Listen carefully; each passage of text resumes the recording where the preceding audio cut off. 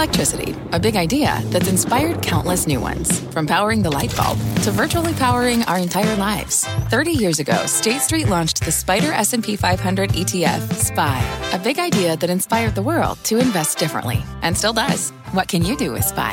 Before investing, consider the fund's investment objectives, risks, charges, and expenses. Visit ssga.com for a prospectus containing this and other information. Read it carefully before investing. SPY is subject to risks similar to those of stocks. All ETFs are subject to risk, including possible loss of principal. Alps Distributors, Inc. Distributor.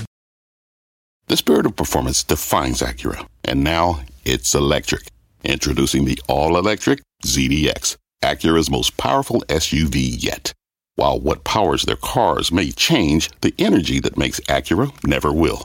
Crafted using the same formula that brought them electrified supercars and multiple IMSA championships, the ZDX has track-tested performance that packs an energy all its own. With a premium Bang & Olufsen sound system and up to 313-mile range on a single charge, and a Type S variant with an estimated 500 horsepower, the ZDX is everything they said electric could never be. It was built with the driver in mind, just like Acura's been doing since the beginning. We could talk all day, but the only way to experience this electric performance is to drive it yourself. Unlock the energy and order yours at Acura.com. My mission is simple, to make you money. I'm here to level the playing field for all investors. There's always a bull market somewhere, and I promise to help you find it. Mad Money starts now. Hey, I'm Cramer. Welcome to Mad Money. Welcome to Cramerica. Other people want to make friends. I'm just trying to make a little money. My job is not just to entertain, but to put it all in context. So call me at 1-800-743-CBC or tweet me at Jim Cramer. I am constantly on this show telling you that discipline always trumps conviction. I tell it to you over and over and over again. In other words, no matter how much you may love a stock, no matter how enthralled you are with the underlying story, if the rules say sell, you sell it. One thing I've learned from my investing career, no matter how much you might believe in something, you violate the rules of the road at your own peril. That's why we obey them religiously with the Charitable Trust, and they become our core guide for the CNBC Investing Club, which I want you to be in. But where the heck do these rules come from? It's not like they were handed down from on high and carved into stone tablets. Hey, they're not the lowest 5 commands for the history of the world, part 1. They're not like the laws of physics. You can't just deduce them from observing the way markets works. That you can deduce, say, gravity. No, the rules come from my experience. That's right, from my experience. I spent over 40 years in this business, and in that time, you better believe I've learned some powerful lessons. In many cases, I did have to learn them the hard way. And because I don't want you to repeat my mistakes, because I want you to have the benefit of my whole career, tonight I'm going to lay out some of the most important rules for investing, and they are indeed timeless. Some of this stuff may seem basic, but again, you forget the rules at your own peril. Back in my old hedge fund, I occasionally convinced myself that it was okay to make an exception, to have a cheat day, so to speak, to ignore my discipline just this once. For some reason, it seemed compelling at the time. And whenever I broke my own rules, I almost always got burned. It's like that old joke about the doctor, the guy who goes to the doctor and he says, hey, doc, listen to me. It hurts when I stretch out and shake my hand around. To which the doctor replies, don't do that anymore. So what exactly should you be doing or not doing, as the case may be? All right, let's tick down my most important rules for investing. We're going to start with the first one, which is bulls make money. Bears make money. Pigs, well, they get slaughtered. Look, I say this all the time because so often in my business I've seen moments where stocks went up and up and up so much that people were intoxicated with their gains. They thought they were geniuses. However, it's precisely at that point of intoxication that you need to remind yourself that you don't want to act like a pig. I first heard this phrase on the old trading desk of the legendary Steiner Partners, an amazing old hedge fund. I've been having a big run in some stock, and the brilliant Michael Starnett would tell me that I'd made a lot of money, perhaps too much money, and maybe I was being a pig. I had no idea what he was talking about. How do you make too much money? I was just grateful that I caught a major gain. Of course, not that long after, we got a vicious sell-off. And I gave back everything I made and then some. And that's when I enshrined the bulls make money, bears make money, pigs get slaughtered thesis as one of my own rules. And it's now so deeply ingrained that I got a barnyard full of sound effect buttons to tell the whole story. The bull, the bear, the pig, and of course, the guillotine. Just to be clear, bulls don't have a monopoly on piggishness. The same idea applies to investors who press their bets too aggressively on the short side. We've had some major declines over the years, but other than the dot-com bust in 2000 and the financial crisis of 2008, 2009, most stocks bounced back pretty darn quickly.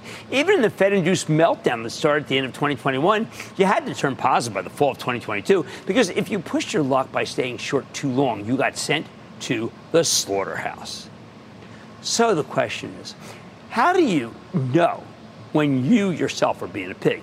Look, allegedly there's no such thing as stupid questions, only stupid answers, but honestly, you really don't need me to tell you when you're being a pig. The NASDAQ more than doubled from March of 2020 to November of 2021. If you didn't feel greedy up there, you didn't need an investment advisor. You need a psychiatrist. If you took profits, you sidestepped the huge decline. If you let your winners ride, well, you gave a lot, if not all, the money back. The financial crisis was even more stark. If you were walking around owning a huge amount of stock in 2008 as the banks started dropping like flies, well, you were beyond piggish. Why is this rule so important? Simple. One of my chief goals is to help you stay in the game.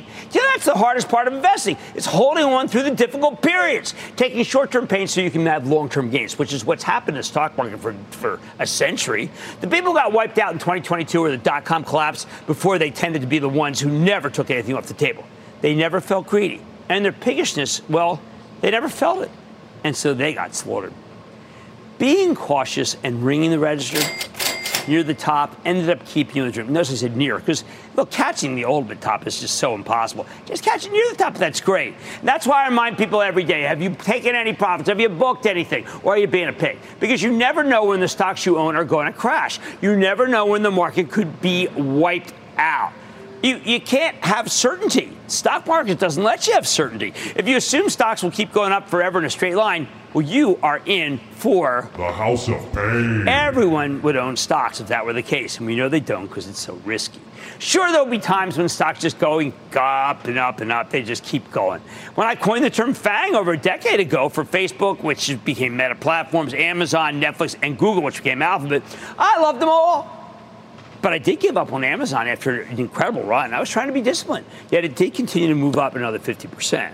I did felt like a pig after the stock's extremely profitable run, but when I felt like, I felt like a fool after it kept galloping. You've had the feeling. You know what it's like. That's just the price you have to pay for following the rules. I had been a pig, but the pig kept running. It didn't get slaughtered. Fortunately, we got back in Amazon for the Charitable Trust when then President Trump kept bashing them for ripping off the post office. You remember that? Probably even don't. But it was torture to watch it go up without me, and it was terrific to get back in. Now, you need to recognize, though, that for every huge pile of cash that gets left on the table with a situation like Amazon, you're sidestepping gigantic losses that the kind of which you would have had if you had left everything on the table in 2000, 2008, or late 2021. Experiences that turned two generations of investors against stocks, and hopefully I'm trying to preserve the last one.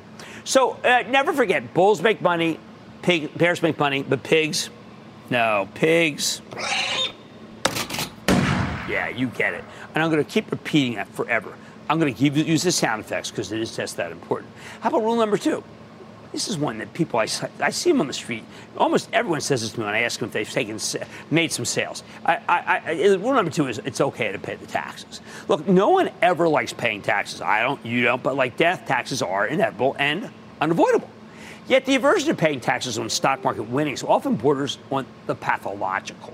So many times people have gigantic gains, but they simply refuse to take any profits because they don't want to incur taxes that cut into their winnings. Never mind, the capital gains rates are pretty darn low versus ordinary income. Wall Street's littered with the broken hearts of investors who made this mistake. Several years ago, for example, I went to a presentation from a prominent hedge fund manager who recommended buying Macy's because of its real estate value. The stock had already run a great deal before the presentation, and it was ripe for some profit taking regardless. But I know people who'd owned it for years with hefty profits, and they did want to ring the register because they would have to write a check to Uncle Sam, and of course they were thinking about how much that real estate was worth. Next thing you know, Macy's saw its stock get cut in half, and it wasn't a 2-for-1 split. The whole shopping mall space had hit a tipping point courtesy of competition from the Amazon, and the darn thing got obliterated. Those who didn't want to share their profits with the IRS ended up with no profits at all instead of hoping the stock could go to 100 because it might have a lot of real estate. So I want you to make your peace with the tax man. Some gains are simply unsustainable. A profit on paper is not the same as a profit in your bank account. Gains can be ephemeral. You haven't made any money until you ring the register. The last thing you need is to be worrying about capital gains tax and taxes. When it's time to sell, you sell. In short, stop fearing the tax man. Start fearing the loss man. You won't regret it. The bottom line, remember my first two rules. Bulls make money, bears make money, but pigs get slaughtered. Don't be greedy. Be disciplined. And don't be afraid to pay the tax man on profits that you've earned. Let's go to Tyler in California. Tyler. Hey, Big Booyah from California. How you doing, Jim? I am doing well. How about you? I am doing good. Thank you, sir. I don't know how many times that I've sold a position and the next day or two watched it reverse. So I'd like to know is when is a good time to just reevaluate and cut my losses? Okay, I think that this is a terrific question. And don't feel bad because I obsess on the losses for the Charitable Trust. And I know, and I bother Jeff Marks endlessly. We're down on this. We're down on this. We got to do this. No, what you do is try to look at it once a week, okay? Just once, because I don't want you to get down. You're going to miss other opportunities. And what you're looking for is a change at the margin. It's something said on the quarterly conference call. You don't want to just get up in the morning and say, you know what? I don't like the way that acts. I'm taking the loss. Wait for something definitive. And if there is a bump up, don't be afraid to trim the position no matter what. How about Robert in Minnesota? Robert. Hey, Jim. Thanks for taking my call. My pleasure. When I retired, my company let me keep my 401, which is in a time-dated fund, at the corporate rate, which is very cheap, but it has limited choices. My question is, should I switch it over to a managed fund with another company like Fidelity or et cetera, at a higher standard rate, but has more options? Look, I'm big in favor of the S&P 500 as an index fund. I think that'll be terrific. That's what my retirement's in. That's what your retirement should be in. I think that'll be fine. I love diversification. Remember my first two rules. Bulls make money. Bears make money. But pigs, they get slaughtered. Don't be greedy. Be disciplined. And don't be afraid to pay the taxman on profits you've earned. We love taking profits. Coming up, from portfolio maintenance to learning how to do your homework, I'm hitting my investing rules that I think are the key to mastering this market. You don't want to miss them. So stay with Cramer.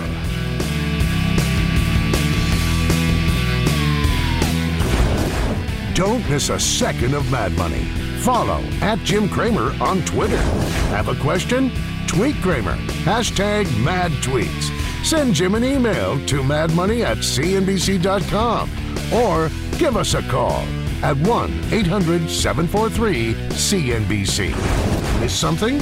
Head to madmoney.cnbc.com.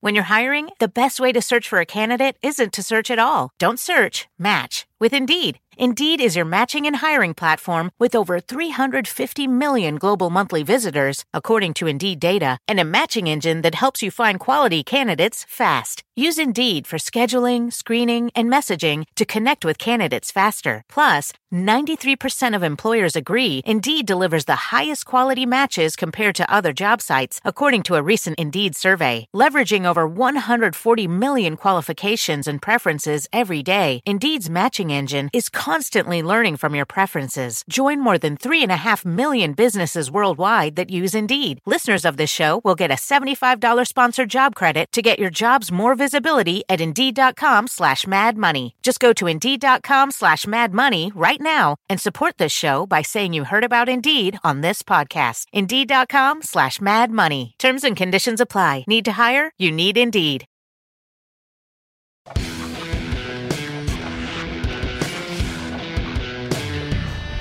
At the end of the day, we're only human. If you remember only one thing about being an investor, that's it. Nobody's perfect. Everyone's fallible. And it's inevitable that we're going to make mistakes. It's just the nature of the business. That's why if you want to own individual stocks, you need to follow a set of rules. Rules that are designed to protect you from yourself. Which brings me to my next commandment, and this is a really important one. never buy all at once. I can't stress it enough. Do not, under any circumstances, buy your whole position at once. This is something you can see us put into practice constantly at Charitable Trust. One more reason I think you should join the CNBC Investing Club, shameless promotion. Buying all at once is sheer folly, yet no broker likes to fool around with partial orders. No financial advisor has the time to buy stocks methodically over time. The game is to get the trade done at one level in a big way. Make the statement buy. Boy, do I hate statement buys. Get the position on the sheets or in the portfolio now. I don't like that either. Where I stand, it's all wrong. 100% wrong.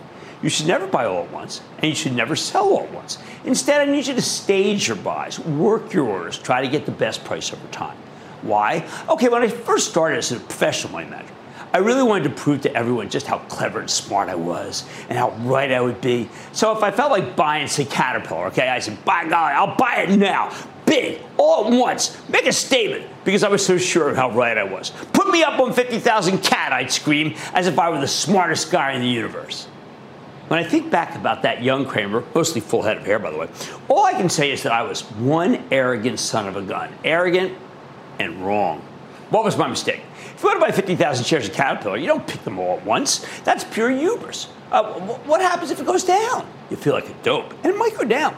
Thus, my rule, never buy all at once. Instead, I should have bought CAT in increments of, say, 5,000 shares gradually over time during that day, trying to get the best price I could. You put on a small position, then you cross your fingers, hope it goes down so you can buy more at a lower level to get a better cost basis. Hear what I said? I don't mind when a stock goes down if I can buy more.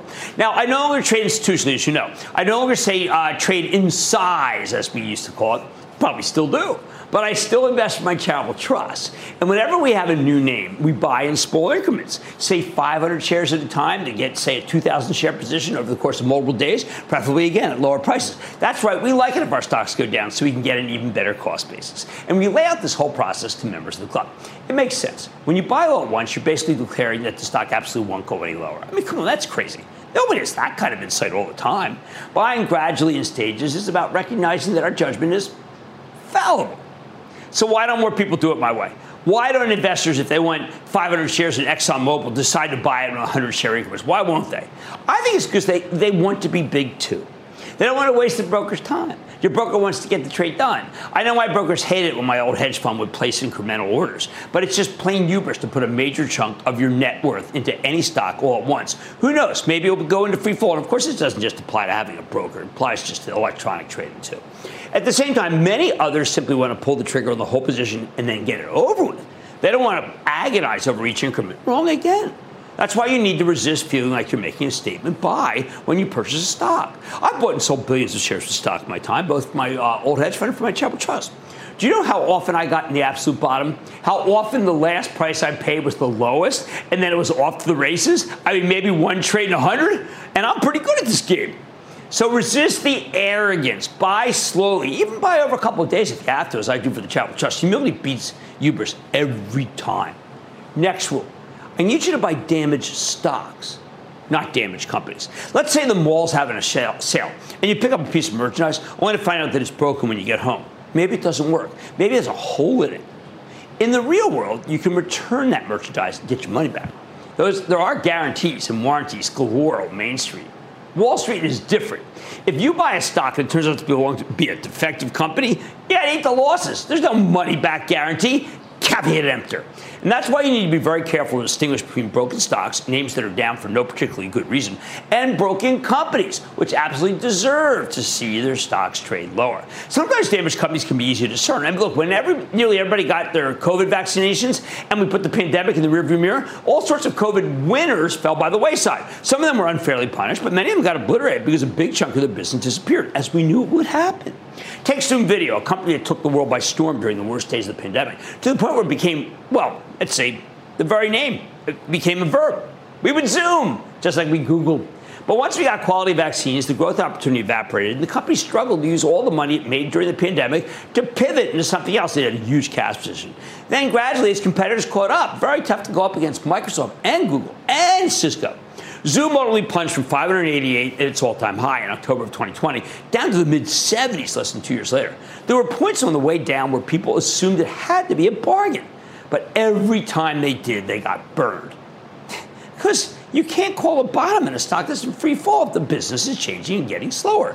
We saw something very similar with all the financial tech stocks that had roared during the period of ultra-low interest rates that coincide with the pandemic. Lots of buy now, pay later alphas. Affirm, which is one of the better ones. But once the Federal Reserve warned that it would start rapidly raising interest rates, the whole business model was called into question, and this group was annihilated. The worst of these was a company called Upstart, which is really supposed to facilitate loans, but they started leaving many of these loans what's known as on the balance sheet, just as the Fed caused credit risk to skyrocket.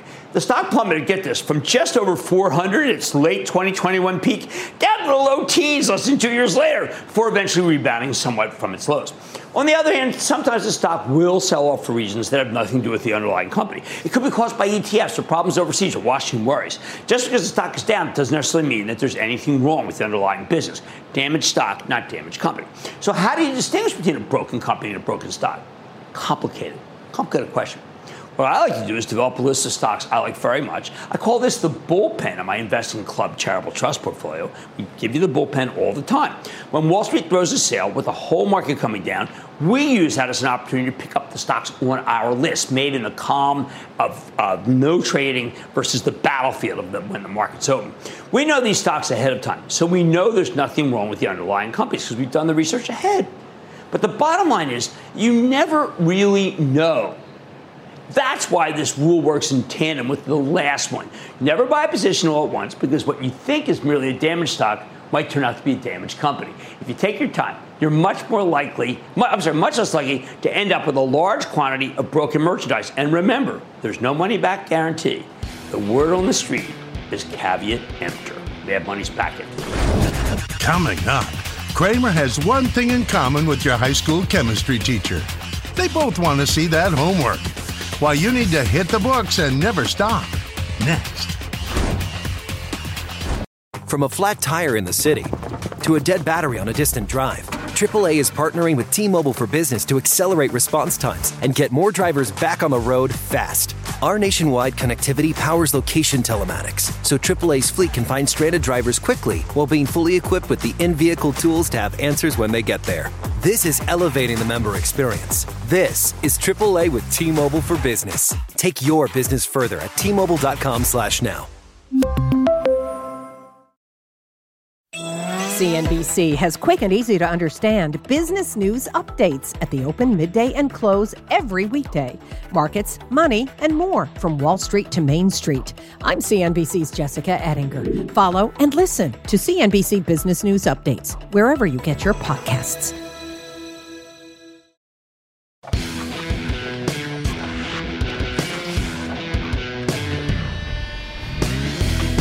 You want to build a portfolio of individual stocks. That's a big if, since there's nothing wrong with getting all of your equity exposure from a cheap index fund that mirrors the S&P 500. Well, you got to be rigorous about it. Which brings me to my next rule. Do the homework. Listen, growing up, my kids hated doing the homework. They thought it was punishment.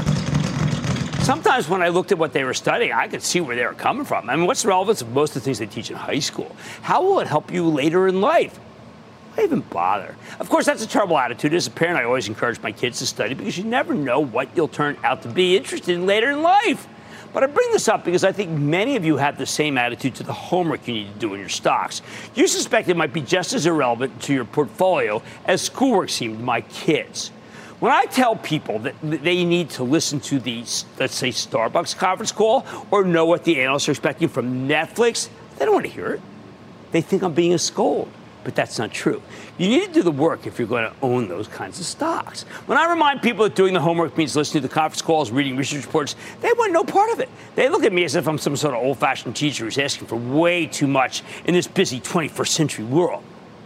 That's just plain wrong. Owning stocks without doing the proper research, frankly, is lunacy. But people still do it, and they do it for a couple of different reasons. On the one hand, there's the buy and hold school of thought. The idea that you don't really need to do any work. You don't have to keep track of what's happening at the company because, hey, you're in it for the long haul, so what? On the other hand, you got people who just don't have the time to be diligent. For those of you who don't have the time, I got a simple solution. Get someone else to manage your money, for heaven's sake. Or do what most experts tell you to do and invest in a low-cost S&P 500 index fund. Or there is a third option. Find someone else to help you do the homework for you while teaching you to be your own portfolio manager, which is what we do with the CBC Investing Club. And I still urge members to do as much of their homework as they can. The truth is, if you can't devote a couple of hours per week to your portfolio, you really shouldn't be messing around with individual stocks unless you join the Investing Club, which is what we're meant for. Investing may not be a full-time job like trading, but it's definitely a part-time hobby. That said, it's the buy and hold premise that's a lot more pernicious. Back during the 1990s, buy and hold became the be-all and end-all of all investing. You know what? I'm just going to own to buy and hold on to my CMGI because it's got to go back to 100 where I bought it. Yeah, I mean, the experts told you that if you hold things for the long term, everything will work out. Of course, I went to zero. But this philosophy took a real blow during the financial crisis when so many people who practice buy and hold got obliterated. That was easy. The house of pain. Buy and hold became popular again during the pandemic. It keeps popping up anytime there's just a nice, smooth period when the market was flooded with cheap money and almost everything worked, right? I mean, we had all that money in, buy. Once again, though, it got you burned when the Fed finally started tightening in 2022, and the cheap money just vanished. A lot of people who bought and held the SPACs got crushed because there was nothing worth holding. That was just a travesty, the SPACs. That's why I've always been an evangelist for a new concept, which is buy and homework instead. What is the homework, though? Before you buy a stock, you should listen to conference calls. Go to the company's website. I really like that. I tell you, I've been starting with that lately. Read the research if you can get a hold of research. Read the news stories. That's called Google. Everything's available on the web. Everything. You have so much more info available now, so much more knowledge that there's really no excuse. You aren't up there begging at the Goldman Sachs library for some microfiche statement from 3 months ago, as I did 4 decades ago, right down the block here. You have everything right at your fingertips. But if you fall back on a buy and hold strategy for any group of stocks and don't pay attention, I can assure you that you'll be soundly beaten by professional money managers with good track records who are actively searching for high-quality stocks all the time. More to the point, I'm quite certain that any index fund can beat someone who does no homework, which is why so many experts tell you, give up on individual stocks and put your money in a cheap S&P 500 index fund. Buy and hold is not a strategy, it's lazy. Like I said, I am in favor of index funds for those who don't have the time, the predilection. The next rule is another essential that I harp on constantly. Diversify, diversify, and diversify. Always be diversified. That controls risk, and managing risk is really the holy grail of this business. What's the biggest risk out there? It's called sector risk. Stocks in the same industry, they tend to trade together, especially at extreme moments. In the old days, only about 50% of the action in a given sector came down to this. In a given stock came down to the sector. But thanks to the rise of sector ETFs, that number's gotten much, much higher. In some cases, like 80, 90%. I don't care how great a tech stock was in 2000. If you had all your eggs in that one basket, you got scrambled. I got to prevent that. Same with the financials in 2008. I got to prevent that. The oils in 2014 through 2016. And, of course, tech during that discrete period in 2022 that was so horrible. And there's only one thing that can keep you from getting nailed by sector risk, and that is diversification. I always say diversification is the only free lunch in this business. It's the only investment concept that works for everyone. If you mix up enough different sectors in your portfolio, at least 5, well, I'll tell you, you won't be wiped out when the one group gets obliterated, something that happens far more often than you might think. But if diversification is such a no-brainer, if every advisor and commentator under the sun has been telling people to do it for years, how can anyone still be undiversified? I think it comes back to the homework issue. A lot of people simply don't know what stocks they own. They don't understand what the companies do. So they end up with stocks that are very similar. I mean, they don't understand that one is a disk drive company, the other is a semiconductor stock. It just drives me crazy. Hey, you know what? Also, others have zero respect for the history of the bear and how it attacks individual sectors. I still feel quite a few calls from people who genuinely think that owning FANG is a diversified strategy. Hardly. With Facebook now, Meta platforms, Amazon, Netflix, and Google and Alphabet, you own variations of the same thing. Social, mobile, cloud, they trade together. That's what I call faux diversification. Or another example, no matter how much I might like the oil stocks at any given moment, I can't count on a portfolio made up of Chevron, Pioneer, Natural Resources, and I don't know what. I use Halliburton or two high-yielding ones and a driller. I always say no to a portfolio of J&J, Eli Lilly, Bristol Myers, and United Health Group, even as I like all 4 companies. They just leave you way too exposed to healthcare risk that could overwhelm the whole group all at once. Having Having an undiversified portfolio is not just an amateur mistake, though. Many professionals don't like to be diversified because of the bizarre way the money management business works in this country. If you concentrate all your bets in one sector, that sector takes off, well, you'll pretty much beat everybody right then who's in a diversified fund.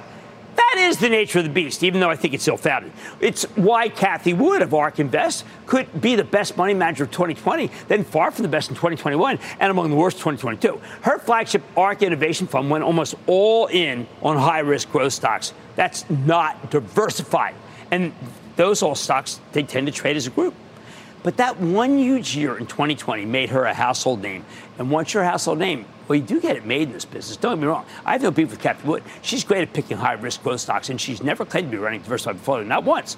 I just want you to be aware that when you go all in on an undiversified portfolio, it is likely to blow up in your face a couple times in a few years' time. Here's the bottom line. Whether you're an amateur or professional, you always need to do your homework and keep your portfolio diversified.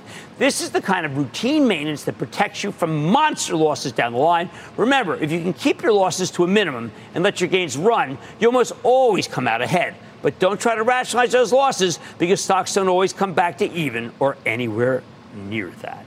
Let's go to Trey in Texas. Trey. Jim, the second greatest investor of all time, Warren Buffett, says individual investors like me should just buy the S&P. My question for you is, what does the greatest investor of all time think we should buy? Well, first, I'm no Warren Buffett. I'm a TV guy who tries to do his best to teach you. But I thank you for that. Here's what I have to say. I think it depends on your time and predilection. I think you put away your first $10,000 in an index fund. If you like picking stocks, let's do it well together. Join the CNBC Investing Club. If you don't like picking stocks, then let someone else do it for you. But if you want to be involved, I will help teach you to be a good investor. I can do that. I've done it for a very long time, and fortunately, I've been very successful. Let's go to Ann in Indiana. Ann.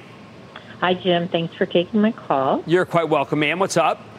I'm a club member, but I've been thinking about this lately, and I wondered if you could talk more about suspending our judgment and letting the market take a stock up, even when a CEO does something they said they're not going to do, or a company makes a bunch of mistakes, but they have very little competition, or a CEO makes big mistakes that seem to take a long time to fix. Well, this is a tough one, Ann, because I've made this mistake. I've stuck with people for too long. I keep thinking, give them another try. Almost every case, it hasn't been worth it. Almost every single case, including situations I'm in now. All right, whether you're an amateur or professional, you always need to do your homework and keep your portfolio diversified. There's much more ahead. I'm putting my 4 decades of experience to work, sharing the key rules we follow for the CNBC Investing Club. Think of it as a glimpse behind the curtain if you're not a member. So stay with Cramer.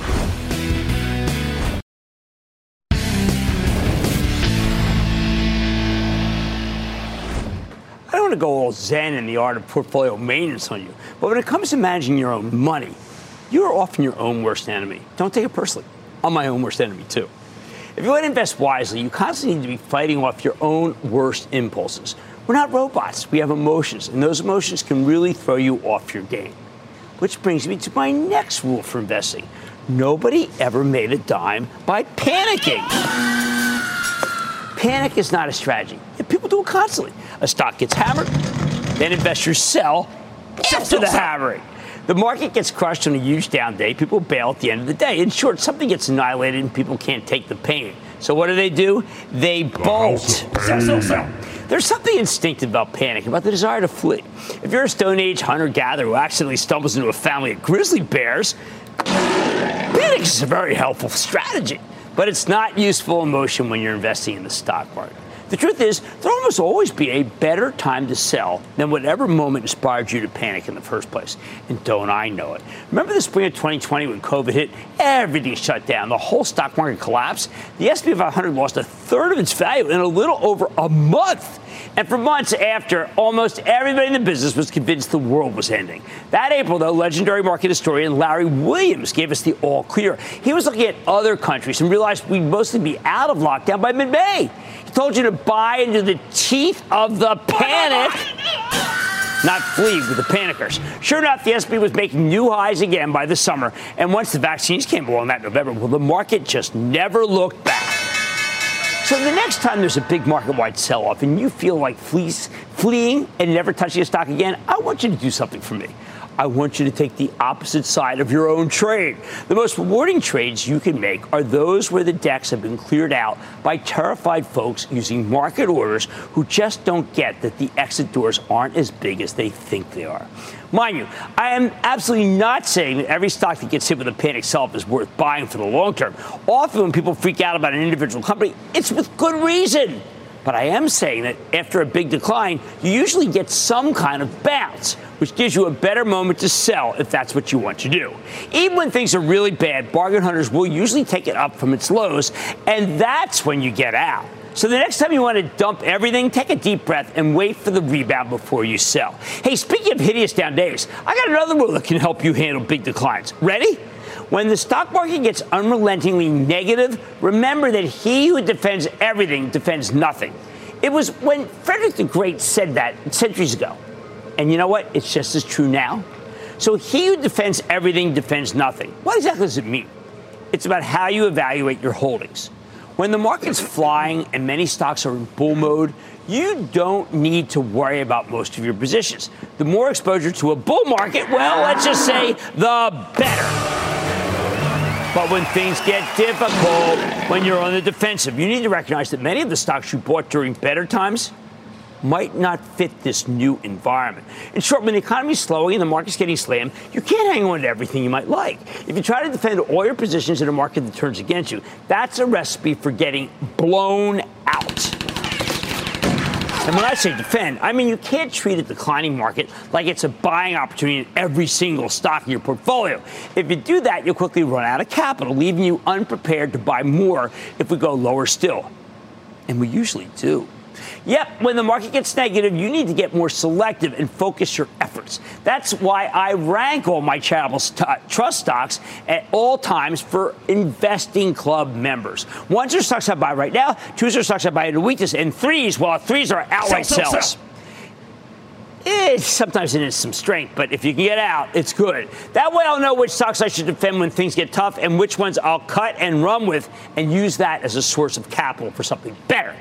So let's say tech's getting hammered, but you think it's going to rebound. It's important that you don't try to hang on to the whole complex. Pick the best tech stocks, the ones you'll want to buy into weakness, and toss out the rest to raise cash. Use those newfound cash reserves to buy the stocks of higher quality tech companies at lower prices. That's right, the non-essentials, the ones that have no catalyst, and that you only owned because you wanted exposure to a bull market, they get to heave-ho immediately when things turn bearish. Sell. We used to call this circling the wagons around your best names in my old hedge fund. The first few times you do it, you'll curse yourself because you might be ending up putting down stocks that you love for quite some time. But eventually, after you experience enough difficult markets, you'll realize just how valuable this process is because it can protect you from a lot of pain. The house of pain. I never try to battle more than a few losing names at once. Don't buy. It's too painful. So remember, you have to take on a lot of stocks that are going against you. It'll wear you down. I promise. It's just exactly what it's going to do, making it more likely that you'll crack under your pressure and dump everything near the bottom. It's simply human nature. But you have to fight human nature tooth and nail, hammer and tongs, or any of those other cliche phrases that went out of style ages ago, but still sound really solid. The bottom line, great investors know how to ignore their emotions when those emotions get in the way of making money. So the next time the market gets slammed, please don't panic. Nobody ever made a dime by panicking. But also don't double down your whole portfolio into weakness. Vicious negative markets can give you buying opportunities, but you need to focus your capital on your absolute favorites rather than chasing bargains in third-rate merchandise that actually deserves to trade lower. Mad Money is back after the break. Coming up, too much of a good thing can be just wonderful, but not if it pulls focus. Cramer warns not to go a stock too far. Next.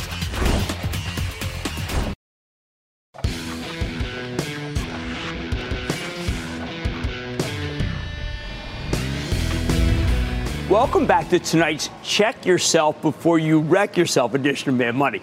I'm a big believer in the idea that once you get some money saved up, you are in control of your own financial destiny. But that also means you need to be very careful because you're the one with the most power to derail your financial future. Look, mistakes will always be part of the investing game. I just want to do my best to ensure that you don't make the same mistakes twice or three times or endlessly. That's why I got rules. Rules for investing protect you from the kind of misjudgments I used to make when I was young and inexperienced. The same rules we preach constantly in the CNBC Investing Club. Rules like don't own too many stocks. Back in my old hedge fund, I would spend 3 hours every day analyzing the mistakes of the day before. I'm not kidding. One reason I'd retire, at least for my own well-being. That was a major task, one that I complete every morning before anyone else came into the office, generally between 4 a.m. and 7 a.m. Some people are night owls. I'm an early morning owl. I would analyze every losing trade. You don't need to analyze the winners. They take care of themselves, right? And then try to figure out how I could have, let's say, made more money or lost less money, more importantly. I was, for lack of a better word, maniacal about it. And after a couple of years, I had an epiphany. I realized that good performance could be linked directly to having fewer positions, owning fewer stocks. In short, when we own fewer stocks, we tended to make more money. That's why, ever since, I won't buy a stock without first taking a different one off the table, even for my Travel Trust, which is the only way I can play these days. Yep, don't just buy shares in more and more companies. You need to limit your holdings. That's a great discipline, and you should adopt it pronto. All the bad money managers I know have hundreds of positions. How the heck are you even supposed to keep track of all that? All the really good managers I know have a few names, and they know inside and out those names, which means they can confidently buy them on the way down. That's why I say, please don't own too many stocks. I know it can be constraining. You'll end up selling some stocks that are good for stocks that aren't as good. It does happen. Hey, hindsight's 20/20. But take it from me, as someone who owns stocks for over 40 years, it's far more likely that you'll be selling marginal companies in order to get better, bigger, and in better stocks. That's how to make a portfolio really work for you. Hey, by the way, the time I lost the most money as a hedge fund manager, my sheets, that's my position sheets, were thick as a brick. When I made the most money, my sheets were, well, one sheet of paper, double space. And I ran hundreds of millions of dollars. So please remember, when you're a pro or an amateur, okay, either one, it's always possible to have too many positions. Rule of thumb, if you're just investing for yourself and you own more than 10 stocks, you should probably pare something back. So you can have too many stocks. But you know what it's very hard to have too much of? Cash. Which brings me to my next rule. Cash is for winners. The widespread aversion to cash in this business breaks my heart. At times, cash is such a perfect investment that it drives me crazy how so few people ever recommend it. Nah, they hate the market, so they're only 95% long instead of 100%. Or they think the market stinks, so they decide to short a few high flyers against their longs. No, no, no. As an investor, that is absolutely the wrong way to approach things. You don't like the market? You don't like any stocks? Then sell stocks. Sell. As you want, as much as you want, and then raise some cash. Put it in cash. Don't buy put options on the stocks you own or find other stocks to short against your current positions. That's just that stuff that makes it's just too hard for you. The odds simply do not favor you winning on both stocks, the short and the long. It's a strategy whose goal is mediocrity. But if you can raise some cash and put it to work at lower levels, that's the best way to protect yourself against the lousy market. Let me tell you a little story. I was one of the biggest options traders on Wall Street for a time, and I can tell you that when I bought put options to hedge my positions, I almost always lost money. When did I make money? When I bought put options to profit from low-quality companies with shortfalls or stocks that seem severely overvalued versus the fundamentals. If you dislike the market, you don't need to bend yourself into a pretzel to hedge against downside risk. Just sell some stocks and go into cash, which is literally short-term treasuries of the less-than-a-year variety. People start talking about how little cash earns, although it's a lot more lucrative when the Fed's tightening, or they say it can't be in cash, that's for losers. No, that's just plain wrong. I say cash is for winners, especially if you think that there's a major disaster ahead, and I don't care what interest you earn on that cash. Now, I grew up in a different time. I only shorted stocks when I had an edge. I can't short it all right now by contract, not even for the Travel Trust. Back when I could, I didn't short stocks just for sake of having some short exposure to balance out my longs. I don't care about not having enough exposure. I care about losing money. I was an exception in the money management business. That was my focus. So if you don't like the market, if you think there's nothing compelling to buy into weakness, then just raise cash. Go sit on the sidelines and wait for the situation to improve. Believe me, it's never the wrong call when you don't like the tape or you can't find anything that truly makes sense for you. The bottom line, always be careful not to own too many stocks and not to have too little cash. Stick with Cramer.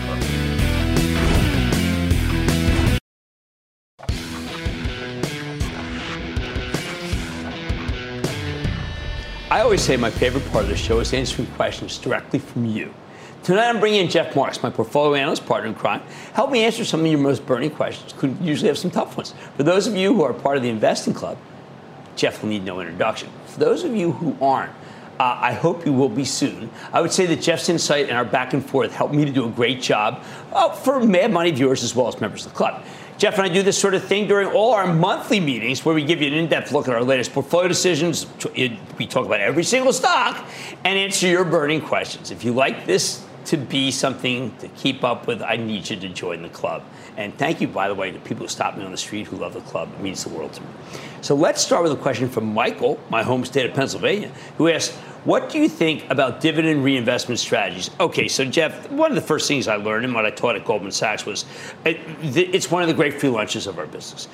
You just keep letting it ride. And I have seen in my lifetime the dramatic amount of money you make from the dividend reinvestment. Yeah, absolutely. That's how you take advantage of the power of compounding, by reinvesting those dividends quarter after quarter. Now, unless you need the income, of course, depending on where you are in your life, that may be a reason not to, but always reinvest. And it works for high dividend stocks like a consumer packaged goods stock, or even tech stocks, too, that offer a dividend. It's a good thing to have. It's another way to dollar cost average into positions as well. I mean, I remember going over this with my late father, where he was adamant you just take the money and run. And I tried to show him and managed to convince him, no, take the money and be back in, reinvest. Now we're taking a question from John in California who asked, what are your sources of information related to stocks in the overall market, economy, sources that you go to daily? All right, well, look, I make no bones about it. We have all the research in the world. And what's one of the great things, the luck that we have is we get everybody's research. And I tend to let that control things, as, by the way, when I do the Mad Dash. And I talk about what maybe the most important research calls of the day. So we're blessed with that. Yeah, absolutely. But on a daily basis, you can also read annual reports that companies put out, investor presentations, transcripts if you can get your hands on them, not only for quarters, but all the conferences that are happening every single month. Really important to look at those, particularly after a quarter. I have to tell you, I more and more have started at the website of the company, for the companies I don't know. I'd rather go to the research, because the research will have maybe a snapshot summary, but no, you need more than that to understand things.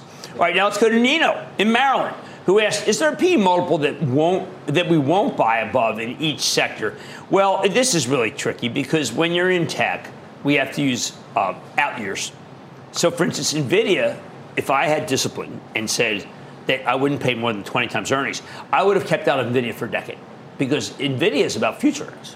Yeah, and I think you also have to look at a company's growth rate, too. It's all relative. PE so you can compare the growth rates relative to their multiples. I don't think there's necessarily one that would keep me out. But also, on the other hand, you can't look at a low multiple in two and say that's a good bargain, because sometimes there's value traps.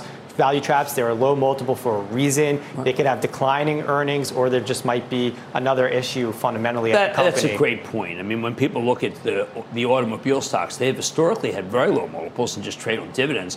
If they ever really got the growth of a Tesla, the stocks would be triple from where they are. So anyway, thank you, Jeff. I'd like to say there's always bull market somewhere. Promise try to find it just for you right here on Mad Money.